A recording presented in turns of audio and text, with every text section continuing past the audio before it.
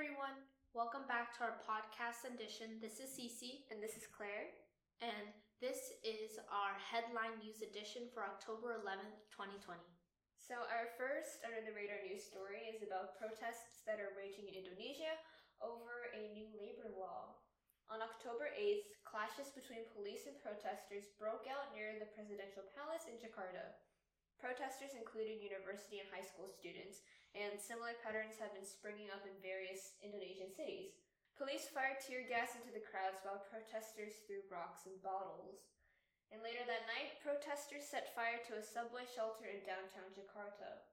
Protesters also burned down road barriers, some cars, a cinema, and also caused damage to some government offices. Muhammad Mahfud, Indonesia's top security minister, announced on Thursday that the government would not tolerate any damage to public property and attacks on police and community members. He said that these acts are insensitive to those struggling with financial difficulties and the COVID pandemic. Protesters called for the 3-day strike starting Tuesday, demanding that the new legislation, the Job Creation Law, be repealed. The Job Creation Law was passed by Parliament on Monday, and it changes the basis of Indonesia's labor system and resource management. This slashed 79 pre-existing regulatory laws and was expected to improve economic recovery after the coronavirus.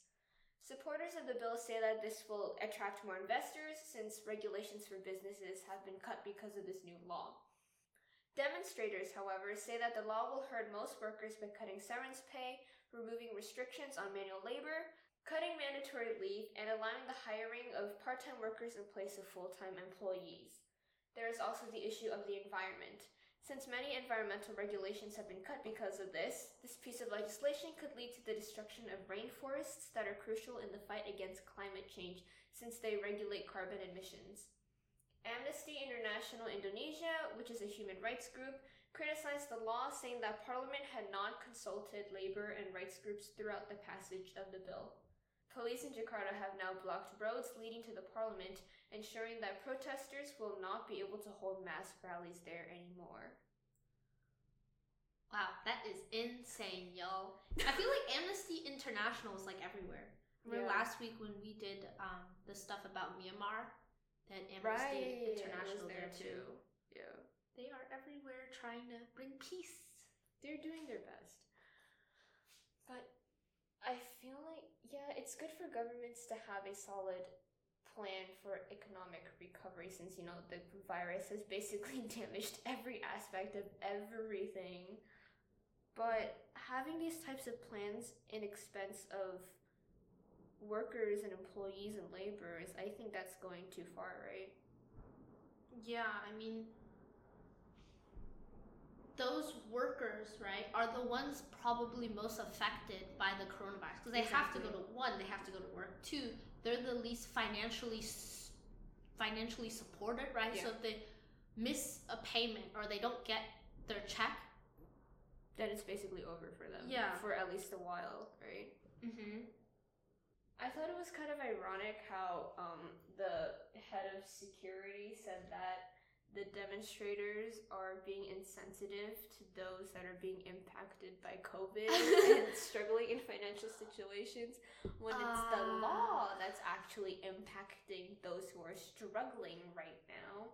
Like, dude, get your facts straight. Get your priorities straight before you say anything. Mm-hmm. It's especially hypocritical, right? Because like we said, those workers are most likely to be affected by coronavirus because coronavirus affects those who live in poor areas, right? Because one, the environment is not good, right? There's actually medical records showing like being poor or like living in poverty makes your body's health and your mental health worse. It deteriorates your health, actually. So I don't know what this minister or officer is talking about as they get paid probably a sufficient, comfortable lifestyle. Exactly. And they're like, they're being insensitive. Like, come on. No. Get it right. And also the environmental piece. I feel like there's a lot of regulations that are being rolled back just everywhere, right? Because I feel like last couple weeks we mentioned about the whole thing with Alaska and how the U.S. government rolled back regulations that earlier prevented people from cutting down this super important forest that was helping fight climate change, right? And then in this situation, it's basically the same thing. People are now basically allowed to cut down trees and destroy forests that are helping us fight against this climate crisis. And once again, that should not happen because, the climate crisis is getting worse and we really need to do something about it. And just destroying these forests is just being super counterproductive, right? Yeah. Also considering that, I don't know how to say this, just they're looking at short term, right? Yes, there might be an economic surge in investors, right? Like investors will come in, try to invest in companies because of the lax laws, right? And yeah, that might bring some economic benefits, but they're all going to be short term. What happens long term, right? In 2 years, 3 years, 4 years, right? What's going to happen? There's probably going to be maybe poor treatment of workers, environmental damage. Like we said with the climate change, right? Yes, it's going to bring, it's better profit for those timber companies, right? Yeah. But what is the long-term cost? And people fail to look at that. And honestly, it's hard, right? Because we're humans, we're conditioned to always focus short-term rather than long-term because it doesn't affect us as nearly. But technically they are, right? Yeah, I mean, it's hard. Even when we ourselves are like, oh, should I do this? Even menial tasks, right? Do this now or do this later? Procrastination, right? Or whatever. Yeah, we don't think about the consequences later. But you'd think that governments and institutions are more rational than that, right? But obviously government are run by people. People are irrational. Yeah, but I feel like as a government or institution, you have the responsibility to think about these long-term issues and consequences and maybe hopefully, I guess, not have those really detrimental consequences, Yeah. So our next story is about a 15-year-old boy who passes away after confinement in Italian quarantine ship. Italian authorities are currently investigating the death of a 15-year-old Abu Diakite in Ivory Coast. He spent days in a quarantine vessel, quote unquote, where migrants were being held in order to stop the spread of COVID. Diakite died in a hospital in Palermo in northern Sicily after being evacuated from the ship Allegra, which is one of those quarantine vessels. The cause of death has not yet been confirmed. The Allegra, that vessel, was rescued off the coast of Libya on September 10th by a non-profit organization called Proactiva Open Arms. They found many of the people on the ship in strong malnutrition. Italy began detaining these people, originally due to pressure from far-right politicians. These politicians were concerned that the migrants were spreading the coronavirus. However, contrary to this belief, data shows that most of the cases from the second wave in Italy were either from neighboring European countries or from Italy herself. When Abu was found, he had a fever and complained of back pain and was given antibiotics, tested negative for COVID-19 twice, and then Abu's file was handed over the following day to a Red Cross doctor aboard the Allegra. Unfortunately, he fell sick again in September and rushed to the hospital in Palermo, where he later passed away. Red Cross personnel investigated the Allegra's conditions and found no striking issues. The migrants also reported being treated well while on board. I think that last part has a bit that is confusing. Contradiction, right? Because yes, the non-profit organization said that they found people on board in malnutrition. But they're like, oh, we're being treated well. And they also, I think, checked for any signs of abuse or torture. And, well, they did find marks on this 15-year-old. But then he told people that it was wounds from childhood and not because of the time he spent on the Allegra. So that's kind of questionable, I think. Plus, cause of death has not yet been confirmed, so there's a lot of unknown factors in this case. Yeah. Well, I mean, Red Cross is is it non-profit? It's definitely a huge organization, right? Yeah. That has won not only like spread across the world, but it has hecka influence. Right. But I mean, it's concerning, definitely. Mm-hmm. And also, I don't understand, like, spreading COVID, right? If they're going to put these people in a group, right, in a vessel, for goodness sake, wouldn't that cause the spread of COVID more? Because all these migrants who they say have COVID, you know, or like even one person, they put them all together, that's basically spreading COVID. Yeah, I don't know. But in like a contained space. Yeah. So and I don't know how much better that is, but it's certainly not good. Yeah, and like it mentioning about like these far right politicians, there seems to be some far right wave in Europe right now that's gaining traction because of immigration issues. Right, I've heard about some issues with those. Yeah, which is concerning. I mean, because one, it involves death now, right, with COVID. Like if you're playing with politics and involving like dire consequences such as death, then isn't it time to stop, right? And plus, like, this doesn't even match the data, like the actual data that's been released, right? It's not even the migrants and the immigrants that are spreading COVID. It's the people in Italy themselves, right? And from neighboring European countries.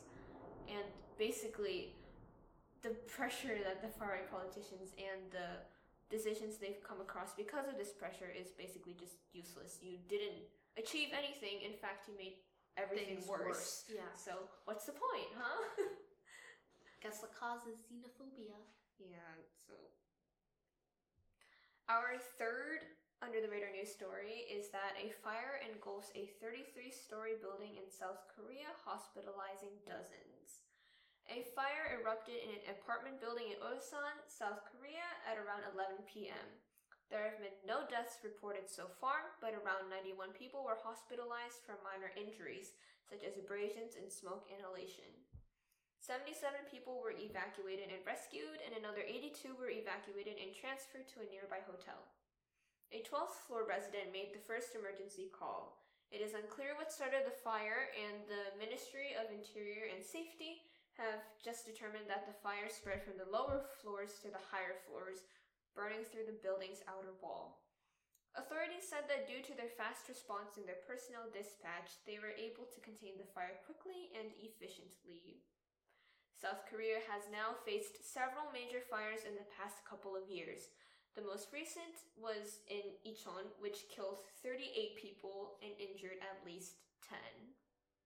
Thank goodness this case was not as severe as the last one. I feel like if a country has more than a small number of cases of super deadly and critical fires, then, you know, there must be an issue in their infrastructure or something like that, right? Like, sure, if you're able to contain the fire quickly, good for you. But why not eradicate this thing before it starts? You know, and just not have the issue, like, begin in the first place. Yeah. I mean, a lot of these buildings, right, especially I'm assuming if there's 33 stories, they're relatively new, but obviously, like, there are some regulations that have changed in how building it is. But hopefully these new buildings, now that, I know this seems weird, but now that they're kind of burnt, when they rebuild them in a way that prevents these sort of things. Yeah, so hopefully these regulations or these building strategies are improved so that these issues do not keep happening. It reminds me, remember in U.S. history last year we learned about the Shirtwaist Fire? Yeah, I remember. That was scary. Yeah, but thank God that no one died here. Yeah, well, yeah, no one died here, and also like the factory fire we mentioned that sparked change and reform. Well, those are the 3 stories we have for you today. Before we leave, we obviously want to do our Sunday snippet into the past. So today, on October 11th, in 1906, San Francisco School Board orders the segregation of Oriental school children, which incited Asian outrage. I don't know how else to say that. Why do they call it Oriental? Oh, I mean, that's like a whole nother topic. That's a whole nother topic. I don't. Anyways, It's glad we're happy to see that things have obviously changed with the segregation and whatnot, which is funny. Yeah, I mean, obviously for segregation, we're quote unquote Oriental. I hate that word. Don't no. We're not these. We're Chinese, right? So obviously, if we lived back then, we would also be separated as well. Carted off in a way. And obviously, there's fighting against segregation. But you know what's a funny thing I learned the other day? Right after the desegregation laws were passed, schools then were less segregated than they are today. Seriously? Yeah. Wait, what? That doesn't make any sense. Because as that happened, right when that happened, right, they were forced to do it. But I would say from time of like specifically for African Americans and white Americans, right? Once those desegregation laws passed, right, segregation was banned. They started like bringing people together, right? But obviously, white people didn't like that, so they started moving out of places, and that's where you get like zoning laws and things like that. Okay, that kind of makes sense then. But like at the same time, disappointing. Little history lesson in 2, guys. Yeah. Well, thank you so much for listening. We really appreciate it. Have a good Sunday.